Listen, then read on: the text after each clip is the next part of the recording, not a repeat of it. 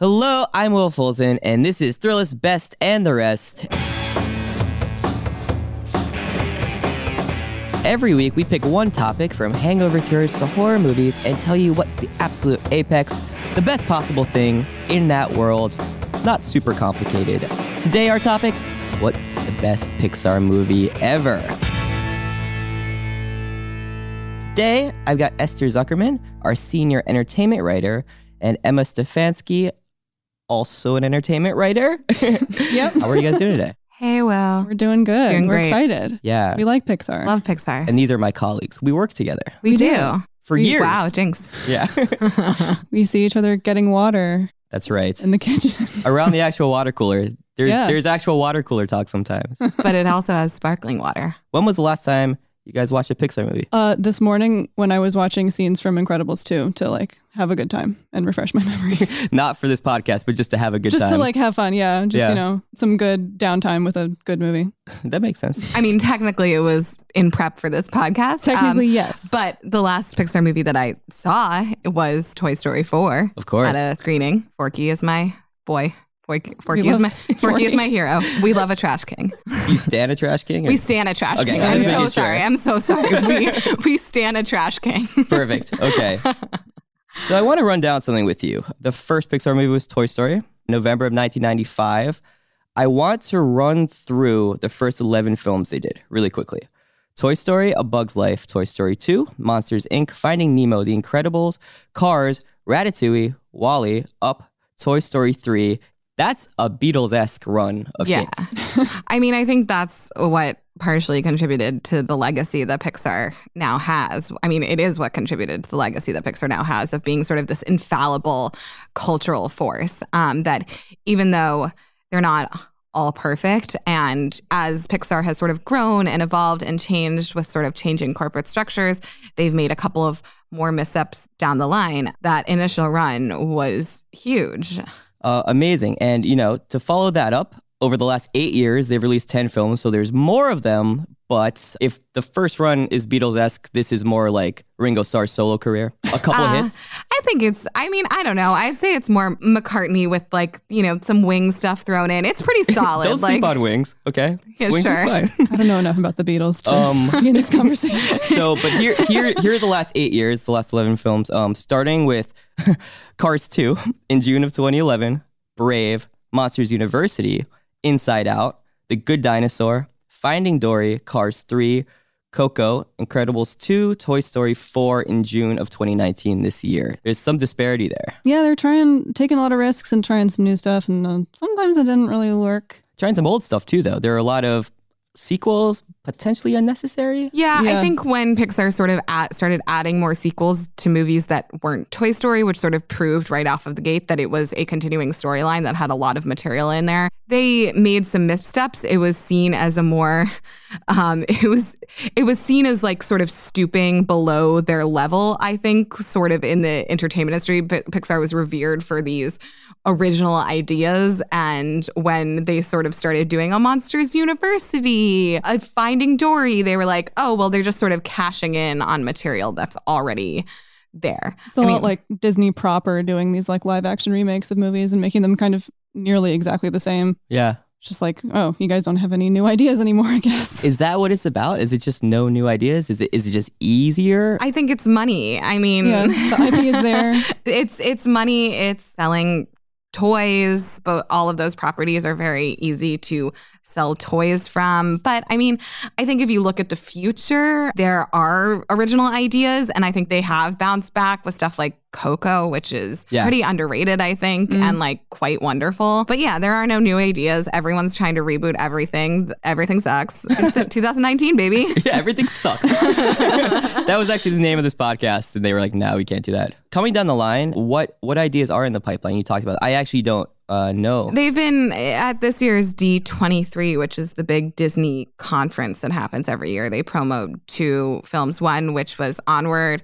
The one that's arguably more exciting is Soul, which is about a jazz musician. It stars Jamie Foxx and Tina Fey.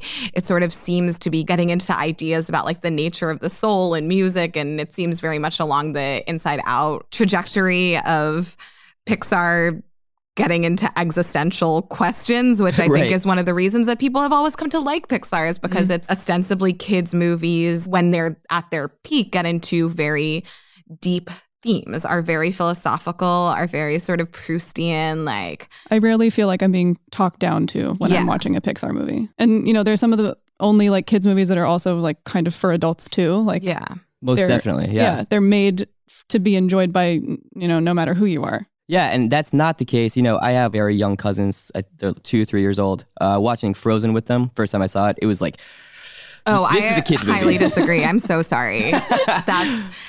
It's a Broadway musical. It's great. Like, it's different. No, it is like, that is the sort of Disney, I mean, Olaf notwithstanding, who sucks, but like the best parts of Frozen are just the classic Disney musical, which is an art form unto itself. That's maybe a little bit more kid-like, but it's also more theatrical. And that's why it's good. I want to talk to you a little bit about the Pixar theory that all of the movies are interconnected. How stupid is that? Very stupid. It's just animators having fun. I don't think it means anything. The Marvel Cinematic Universe has sort of poisoned people's brains a little bit, in the sense that like everything has to be a shared universe instead of just, as Emma said, people having fun. And I think like it's kind of funny. Like for me, I'll like go online and refresh my memory of what people think, what kind of apocalyptic scenario like Cars is in. According to this weird theory, there's like a timeline. I know. And then at some point, like humans disappear and then the machines take over and then you get Wall-E. And then maybe A Bug's Life is like in the far future. Yeah, I think it's like in the Toy Story where inanimate objects gain sentience and somehow that escalates. I think Brave was in the past. There was something about people dying and their souls being taken on in car form. The cars take on the soul of whoever drove them last. To be fair, the actual animators of Cars did a quote to the creative director for the Cars universe. The Cars universe? Yeah. Okay, is that what we're calling it? This is according to Screen Crush writer Matt Singer, who is a great writer-reporter and friend, who asked this man about how Cars came to be. And he said, and I quote, "If you think about this, we have autonomous car technology coming in right now. It's getting to the point where you can sit back in the car and it drives itself. Imagine in the near future when the cars keep getting smarter and smarter, and after one day they just go, why do we need human beings anymore? They're just slowing us down. It's just extra great. Let's get rid of them. But the car takes on the personality of the last person who drove it." Whoa. There you go. So like cars killed their human drivers and then their cars. And that's like honestly pretty awesome. That's terrible. I don't know. I think it's great. I think it's cool. So just a little bit touching on you guys. I know you do rankings on films and it's very hard. It is hard. You put them in these lists. I've done plenty of ranking in my day. Not so much on the entertainment side. How do you start and go about the process of taking 20 plus Pixar movies and figuring out what is the best? However we feel that morning. Kind of how the list goes. Yeah. No, I think, Emma, you had like a good strategy, which is you breaking them up into... Yeah, it's like the ones that I don't really like, the ones that are pretty good, and then the ones that are like, oh my gosh, any one of these could be number one. And then I guess just sort of... I think also just generally in terms of picking number ones, there are a lot of factors that I sort of tend to think about when we're discussing. One is sort of like legacy. How does this hold up? Do I love this? Do I dislike this? And then it's also, and then artistry. When you're sort of like deeming something number one, you sort of have to take into account like how it continues to play with audiences, and does it have technical value, and does it have like story emotional value?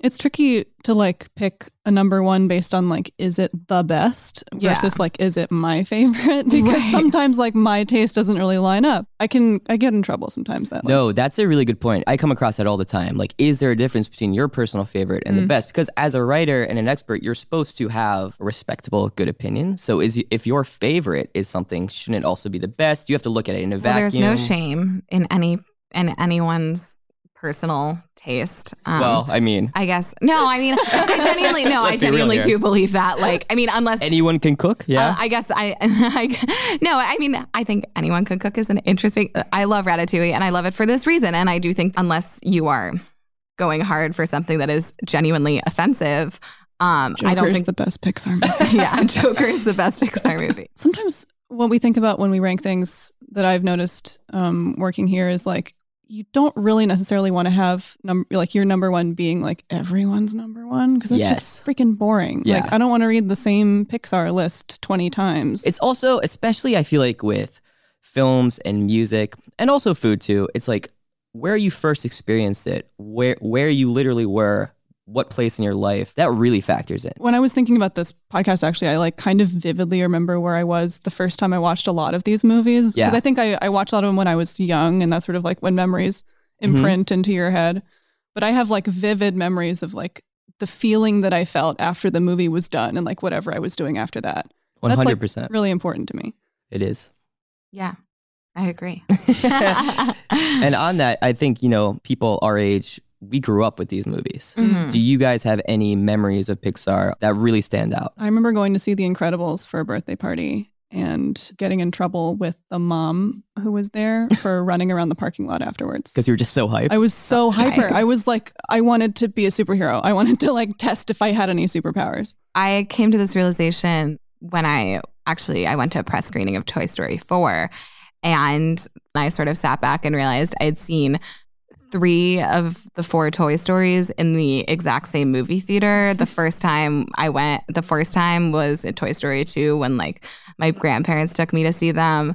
The second time was Toy Story 3 with a friend, sort of in the middle of college, which aligned with Andy's story. And the fourth time, sort of as Forky discovers his purpose in life as a film critic, with a job, thinking about that. I don't know. It was just like a very damn time, man. You and Forky self-actualizing at the same time. Also, I'm trash. So no, don't say that. I identify with Forky. No, it is true. I mean, we are, I think we're relatively the same age. We are pretty much Andy's age. Yeah. And we always have been. An interesting thing to note about Pixar, just if we're going over the history, is that Pixar's always been associated with Disney in our lifetime, but Disney didn't always own Pixar. They distributed the first movies as part of a distribution deal, and then eventually owned it in, I believe, starting in 2006. So that's sort of just that initial run was not sort of produced within the watchful eye of Disney. And actually, Pixar sort of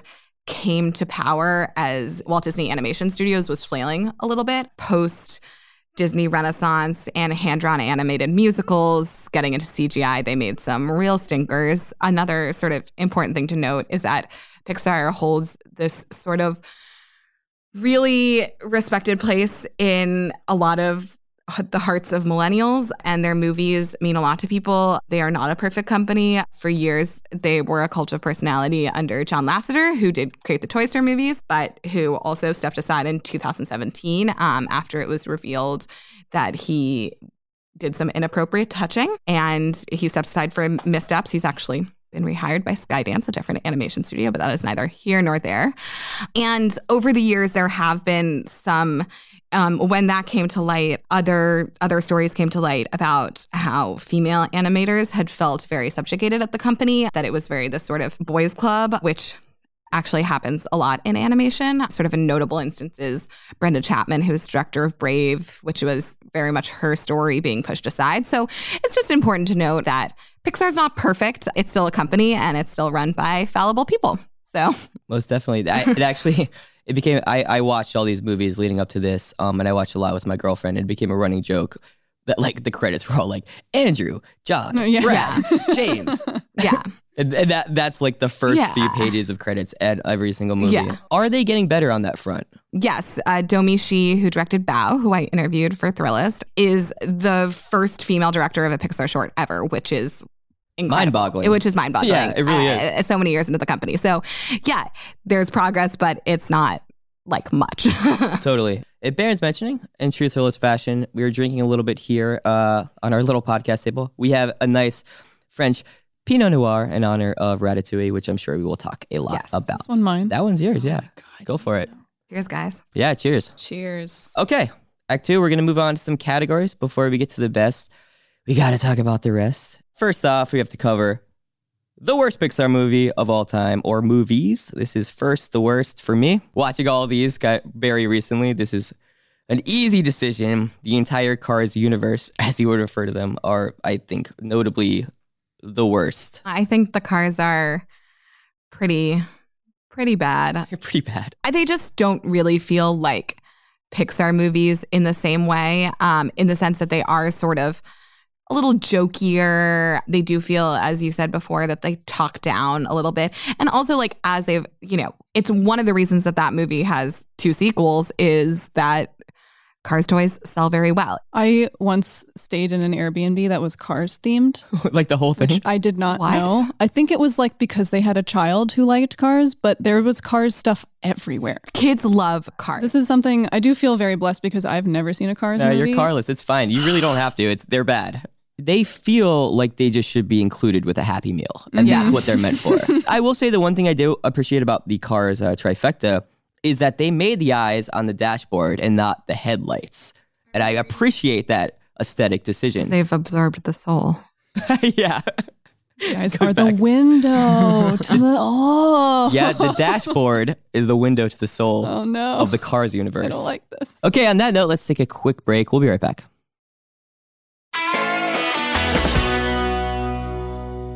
All right, most underrated Pixar movie, our underrated category. We affectionately call it the Guy Fieri Award because he gets unfair flack. I have a couple answers here. I think that Toy Story 2 is generally beloved. I feel like it doesn't, it kind of gets lost in the 4 movie shuffle. I think it's the best Toy Story, actually, which we could talk about later. My other thing is The Good Dinosaur. It's just, it's not so much overrated as forgotten. It's not a great Pixar film. It's very much geared towards kids, but people just don't. I actually did not even know it was a Pixar movie going into this. Yeah, I mean, that had a very troubled production history. The one scene of that it was movie delayed for many years. The one scene of that movie that I've seen is the part where they do drugs. Yeah. Which I was not prepared for. Yeah. I'd say that I sort of disagree with you on Toy Story 2 because I think if you hit a lot of and maybe this is sort of internet film Twitter, but if you hit a lot of film critics picks, Toy Story 2 is their sort of holy grail Good.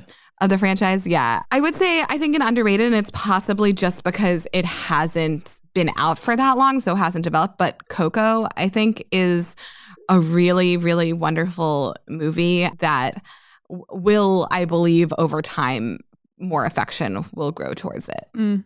Yeah. And this is it's tricky because we sort of come from this critic circle of, kind of people saying similar things all the time. So to say that something is over or underrated is hard. I also think Pixar movies tend, of a lot of things that we talk about, in terms of rankings, Pixar movies just generally don't tend to be underrated. Mm-hmm. They're good. People have large affection. It's sort of easy to pluck out the not as great ones, and the rest are all pretty revered in one way or another. Mm-hmm. I feel as far as underrated goes, maybe it's just because it's been so long, but I feel A Bug's Life, no one really talks about that anymore. Ooh, yeah, that's a good pick. And that's a great movie. Yeah. And it's one of those movies where you're just A Bug's Life. People are oh yeah, that's good. Forgot about that. Unfortunately, it has cool. Well, there Kevin was Spacey issue. Oh yeah. Sorry.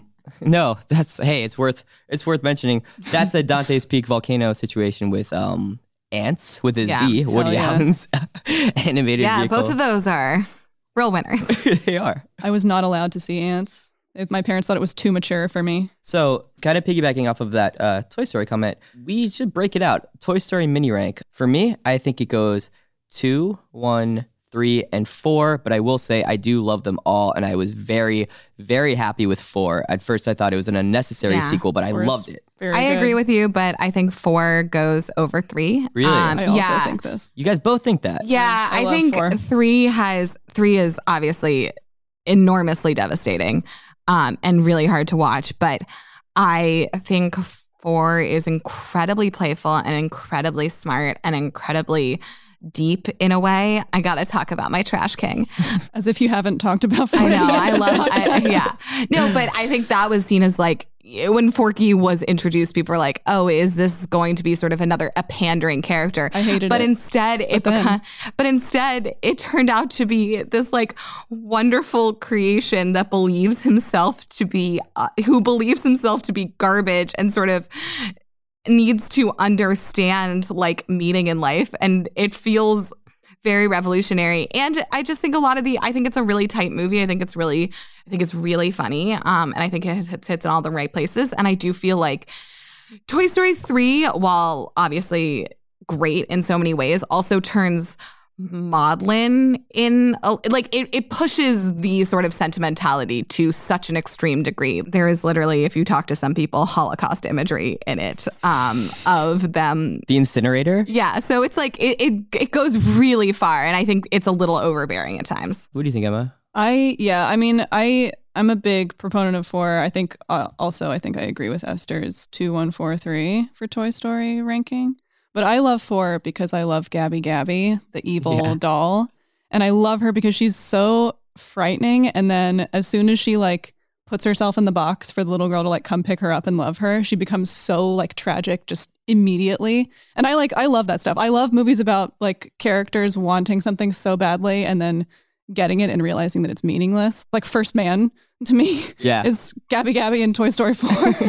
But a better version, perhaps. Yeah, but that's why I love it. And also it's interesting to sort of watch the Toy Story movies and I guess Pixar itself like evolve in a way, because I feel like the first 2 were kind of about the toys loving their children and how like the children, you know, will love their toys and that's good. And then the second 2 are sort of about how it's important for people to move on from things. And I think like sort of subliminally convincing children that it's good to donate your toys to a charity if you need to.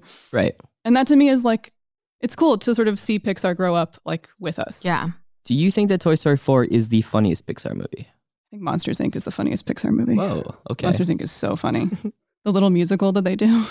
Yeah, that's funny. That thing back where it came from, more so help me. Oh, you got it down. I actually do. I left the theater thinking that was the funniest Toy Story movie. And it was also one of the funnier movies I saw in a long time. Yeah, it's a really funny movie. The rabbit and the duck. The Rabbit and the Duck, so good. Keanu Reeves as Duke Kaboom. What was Keanu Reeves' kid's name? Rajon. Rajon. It was really cool to me to see in Toy Story 4 when I can't remember the characters' names, but the 2 little fuzzy ones who were connected, the rabbit and the duck. Yeah. How whenever they had their like sort of fantasy of like attacking a human, Right. how like immediately wrong that felt, because we've been with this universe for so long and we know that like toys, we're not supposed to see the toys move. Like humans cannot see that. And so to like, there was like this immediate like in the theater when that happened. And it's Key and Peele. Yeah. I believe their names are Rabbit and Ducky. I could be wrong, but I think it's pretty straightforward. No, it's funny. So on the flip side, the most likely to make you sob uncontrollably on an airplane, the tearjerker, they're all tearjerkers. The obvious answer is the opening scene of Up, which is a whole thing in itself. For me, Coco. Yeah, I think Coco. We were talking about this sort of before we came into that, and that when Mama Coco hears the song and sort of it's, if you've ever had a grandmother or an older relative who is going through any form of dementia and you see how like they respond to music, that hits incredibly hard. Also, Bing Bong's death in Inside Out is extremely brutal. I don't know. They all make you cry in different ways. I love the subtle cry. I love the cry that sort of creeps up on you. What do you think, Emma? I mean, as Esther said, the Bing Bong thing, but I feel like I can talk about that later. What did I? Oh my God. I find myself crying kind of unexpectedly hard during Finding Nemo when Marlin leaves Dory and she's like forgetting everything. Oh yeah, that's so really sad. upsetting. And it's so scary too. Yeah. To just like watch someone watch their mind leave them is like, oh my God, it's like creepy for a children's movie. No, it is. And the way that they pull on heartstrings, so to speak, it's just, they're kind of taking advantage of our emotions. They do have a formula. They have revealed.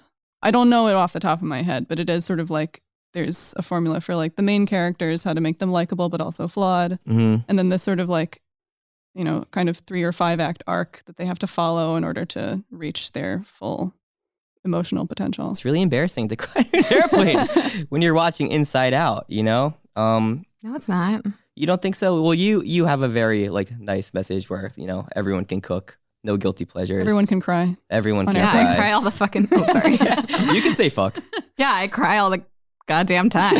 You can't say goddamn. I cry all the fucking time. No, I just cry all the time everywhere. And I don't know. There's no shame in crying at movies. There's any not. Movies. I mean, but like seeing Up, you know, I was in college, the Toy Story 3.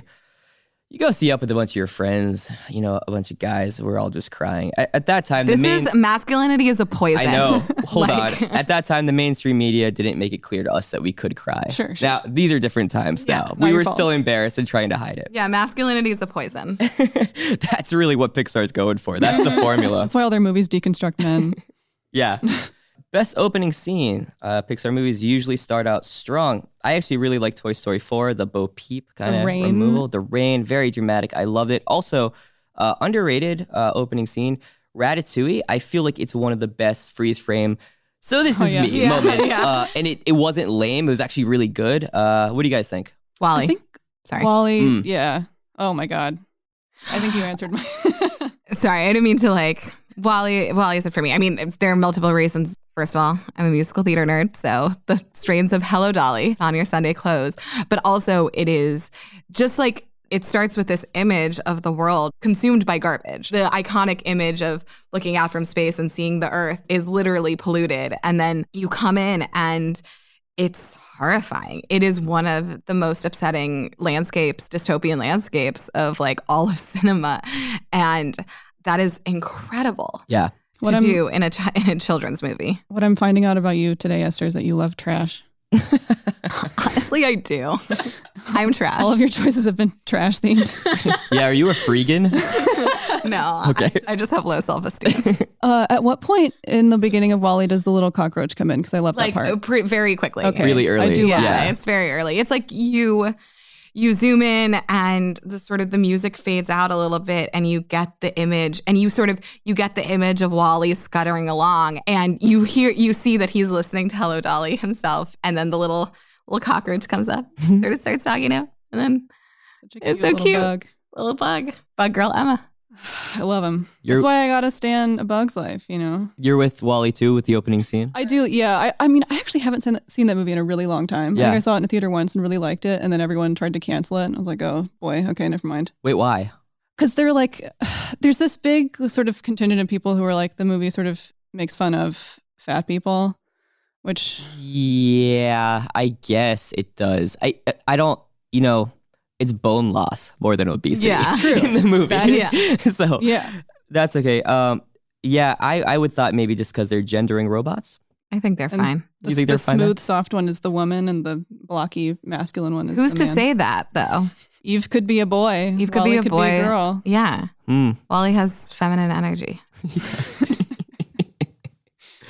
I also love the beginning of Incredibles 2 because it goes right back to Incredibles 1. Yeah. That, good point. Where it ends. That's fun. And we got to mention Up. Like, sorry, but it's the Up opening is fucking killer. It's just amazing. Yeah. It's some of the best filmmaking ever. So is WALL-E. Those two are great. I mean, WALL-E, the whole thing, it's like a Fisher-Price 2001 Space Odyssey. It really, I mean, it's just like, when does the opening scene even end, though, really? Was my question for beautiful. You. I think it slightly ends when he goes back into his container and then you sort of see it. But yeah, I mean, the whole opening is a silent film. Yeah. Also, perhaps the only, it features actual people, you know, on the screen. Yeah. It's a musical. Is it I did not catch any other quote unquote real people in any other Pixar movies. It is an interesting choice because they feature real people, not just in Hello Dolly, but also Fred Willard's sort of advertisement for getting on these ships. The people look like actual humans. And then when they've lost their bone density because they haven't been walking around, they sort of turn into the cartoonish versions. Yeah. That's kind of a way to explain away the fat shaming. Yeah. The moment or overall movie most likely to scar your childhood. This is affectionately called the Bambi's Dead Mom Award. Bing Bong. Bing Bong, yeah. It's Bing Bong. If I saw that movie as an adult, Inside Out. You're talking about Inside Out? Yeah. Yeah. But if I had seen that as a child, I would have been inconsolable for months. Yeah? Like that, him just sort of like, it's really troubling to watch a very nice looking character tumble into oblivion. Generally true, yeah. And that just like, it was horrifying. I wasn't expecting that to happen until like, you know, that sort of becomes inevitable. And I'm like, oh no. You know it's coming. Yeah. You're on the same page, Esther? Yeah, I mean, Bing Bong's death, again, I saw that as an adult, but because Pixar movies, I think, generally don't really feel scarring in the same way. Yeah. Some of the Disney Studios animated classics feel, you know, there's no Bambi's mom. There's no Mufasa dying sequence. People don't really die in Pixar movies. Yeah, I mean, for me, I think Bing Bong is one that if I were a kid when I saw that, I would be really upset. I'd also probably have been upset by Coco because like the idea of skeletons generally would have freaked me out. But I was a very skittish child, so. Yeah. You also have, again, that opening scene of Up. It raises a lot of questions. There's pregnancy stuff. There's heart attacks on the hill. I feel like as a kid, I probably wouldn't. That might have not like impacted me as much. Yeah. Like I would have understood that it was very sad, but I probably wouldn't have. I'm like, okay, well, I guess she's dead. It raises questions. It does. Yeah, you gotta ask. You gotta ask. Yeah, like, what's miscarriage? There were a lot of interesting conversations heading out of that theater. I feel like. Also, Ratatouille. Lots of gun violence in the first hour. You have the old French lady, shooting their ass. My God. And then you also have the couple fighting that they see also over a gun. Hypothetical question. Movie that would be best as a mid-90s kind of golden age animated musical. Obvious answer. Probably a Nemo or a Ratatouille just because they involve animals. Bug's Life. What would be the most interesting? Monsters Inc. Wow. Okay. I want a Monsters Inc. musical. That could be fun. That'd be so cool. You could do the musical that's in the credits of the movie. Stretch it out. Yeah. I like that. Toy Story 2 would be a thing because it basically does have a musical sequence in it, which is She Loves Me, the Randy Newman song sung by Sarah McLachlan. That is absolutely brutal, but but that is like a musical sequence just shoehorned in there. Also Coco, obviously, because it's one of the few Pixar films that actually counts as a musical. I would love to see Coco on Broadway, honestly. Yeah. That'd be really cool. And the songs are really good. Yeah, the songs Bobby are catchy, just really great. Well, that's Bobby Lopez and Kristen Anderson Lopez, who also wrote Frozen. Amazing. Flip side of that, movie that would make the most sense as a live action reboot. Incredibles, obvious answer, I think. Probably. But Brave is my choice. Ooh, good. Yeah. A live Brave would be so cool. Yeah, Live Brave would be really cool. And if they just did a little bit of work on the story, which is sort of like, Brave is one of those ones where it's like, it feels like it's almost there, but not quite. Like, it's got some of the beats. It just feels a little thin. But yeah, you work on that, Live Brave. Because they're like, Great. we're not going to be a Disney princess movie. We're going to do something different. And I Yes. think that sort of like, really, they try to hammer that home really hard and it just gets kind of tiresome. I hadn't seen Brave in a while. I was watching it before this podcast, and I was actually thinking that as I was watching it, I was like, Moana, which is not a Pixar movie, but a Disney Studios movie, which is great, sort of like did what Brave was trying to do better in a lot of ways, just in terms of like, it's a princess, but she's not really a princess, and she's sort of finding her destiny, but like also sort of finding her connection to her family and her home and her homeland. There's no like love interest. Yeah. No wasting time with that sort of thing. Yeah. Yeah, I love Moana. I've actually seen that one. And I haven't seen a lot of the recent Disney things. Who would play if they made a live action Brave? Marita. Anya Perfect casting. Taylor-Joy. She's Scottish. She could do a Scottish accent. She can do a Scottish accent. I mean, she rocks. She's there. Who is she that? rocks. Anya Taylor-Joy. She's from The Witch, the Star Vavitch. of the- Oh, right. The The Vavitch. Vavitch? Yeah, she's amazing. Okay, yeah, I like that. Most overrated Pixar movie? This is such an impossible question. It is a hard one. I have an answer, and I came to this conclusion while rewatching all of these. Up, Yeah. the first 35 minutes from the opening credits to the point where they land at Paradise Falls, beautiful, amazing, awesome. It really loses steam and it becomes just like a formulaic slog. I just really kind of lost interest, and it's kind of a shame because I think everyone remembers that first 35 minutes more than anything else. Obviously, the opening sequence and the balloon launch and meeting Russell. But after that, I mean, it kind of falls apart. I genuinely don't actually remember what happens after that. Isn't there like an evil man in a weird Yeah, it's ship? Christopher Plummer. And talking dogs, And which is a funny bit. I like Doug. Doug. Squirrel. I remember Yeah. Kevin Squirrel. the big bird. Kevin the Big Bird. Yeah, He's Kevin a the Big girl. Bird. Yeah. Oh, right. I remember that. Yeah. But I don't remember anything else. Yeah, I that was going to be my answer. Yeah. I mean, look, it's great, but I also think like kind of just leading up to this, just asking people, what's your favorite Pixar movie? A lot of people say Up. And that's kind of just why I think it's overrated. Really? Yeah. That's interesting. Normies, as I would call them. Okay, yeah, those people I that don't aren't talk in your to. circles. Yeah. What do you think? There's no like Pixar movie that everyone says is good that's actually bad. Yeah. Mhm. The bad ones, that's sort of the consensus. Like, Right. no one really loves those movies unless someone really loves Brave, like whatever. But that's not even a terrible, I don't know. It's not terrible. Yeah, Brave is not bad. It got so much hype leading up to the release. I remember that. I think that it had a lot of pressure on it, which a lot of first with women have a lot of pressure on them. I feel like I also think Brave got like a little bit, its rep has fallen partially because it won the Oscar that year, and it's one of its main competitors, which I think a lot of people assumed was going to win, was Wreck-It Ralph, which is a Disney Animation Studios release that was sort of seen as a return to form that for them is sort of a really ingenious little movie. And so the fact that Brave won was sort of like, okay, like Pixar's not even trying and they're winning, you know? Yeah. But it's really not as bad as everyone sort of thinks it is. I kind of want to watch it now just to see, like, now that I sort of know what it is, like, would it hit me, would it rub me wrong in the same way that it did when I saw it? Do the accent again. If you had the chance to change your fate, would you? Hell yeah. Oh my God, that was amazing. That's what she says in the trailer. It's the only line I know. I remember that. So which movie do you think most deserves a prequel? What would make the most interesting prequel? I have an answer. Okay. I'm springing this on you, by the way. Prequel about the circus bugs from A Bug's Life. Ooh. That would be so good. Truly a bug girl, huh? I love that movie. Yeah. It's just so cool. They're bugs in general. They're animated in such a fun way. All of the voice acting is so good. I think about the fat caterpillar all the time. All the time? All the time, man. Incredibles could be fun to show like them at the height of their powers. Oh, that would be awesome. Running around. I would love that. Ratatouille, just them being rats, doing normal rat stuff. Maybe Inside Out to see what the emotions were like as like a 2-year-old. Outside In. Baby. Outside In. Perfect. It's right there. We deserve credit. The Trey Anastasio Award for being better while stoned. Which Pixar movie is best to watch under the influence? Mine is WALL-E. I think it enhances it a little bit. Maybe it's because I was stoned when I first watched it. You can't separate those feelings. I feel like my initial answer to this now, I feel like would be terrifying. I was about to say Inside Out. No. I feel like I would lose my mind. You don't want to get inside of your head. Hear that out. Yeah, you don't want to do that. Mine is like intentionally terrifying. You watch Cars and you think about the souls trapped in the cars. Hell yeah, do it. We're gonna get to our picks for the best Pixar movie of all time right after this break.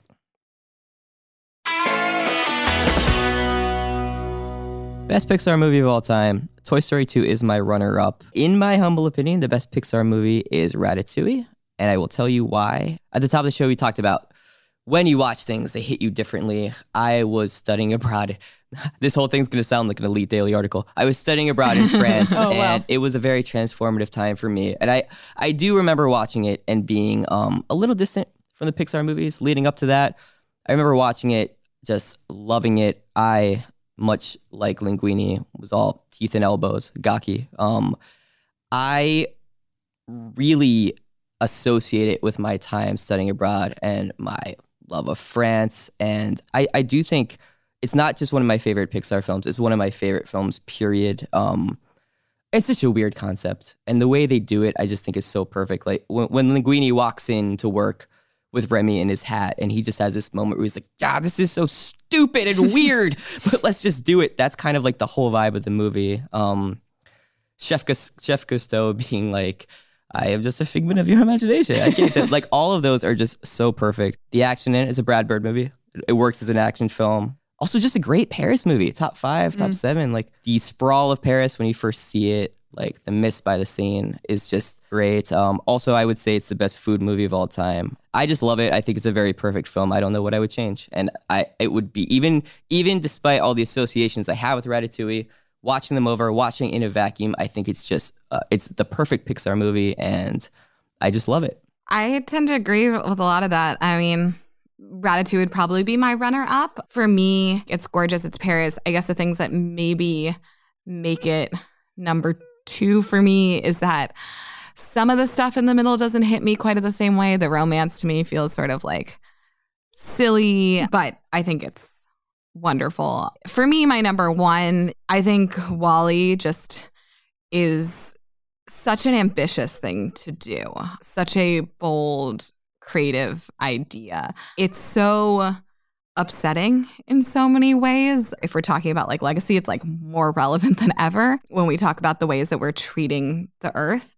but also incredibly hopeful, as you would expect a Pixar movie to be. I think it's sort of this wonderful mix of silent artistry and kitsch in a way that just really works for me. So yeah. I think if we all were like voting, I feel like Ratatouille would win as number one, even though it is also my number two. But I also feel like my number one and number two are kind of interchangeable for me. Like it's like, you know, whenever I watch them, I'm like, you know, well, this one is the best, obviously, like right afterwards. I love Ratatouille. Like, you know, I love it for all the reasons that you guys love it. It's beautiful. The food is just amazing. Yeah. It looks delicious. It does. Eat the Ratatouille. It's the only Ratatouille I've ever wanted to eat. Yeah, I think the message is also quite beautiful. And this actually sort of goes into my number one, which if you've, you know, been listening to me talk, it's The Incredibles. I love that movie so much. It like hit me at exactly the right time in my childhood where I like was sort of, my interests were changing. I was, you know, becoming more into like different kinds of movies. Like I was more into like a blockbuster movie kind of person than a kid's movie. And that was like just the right transition for me. I vividly remember going to see it for the first time. I got the DVD as a birthday present probably. And I watched the bonus features so many times. Like the thing that they talk about like the animating the hair in the water was like so complicated for them.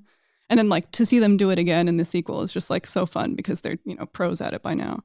But I think, like, I guess the reason that Ratatouille and The Incredibles are sort of interchangeable for me is that they both sort of have the same message, which is like kind of like a very individual, like learning to love yourself and learning to be confident in yourself, which is like something that I have trouble with, you know, that I've had trouble with all my life. So to see that in a movie like those two movies is just it hits me real good.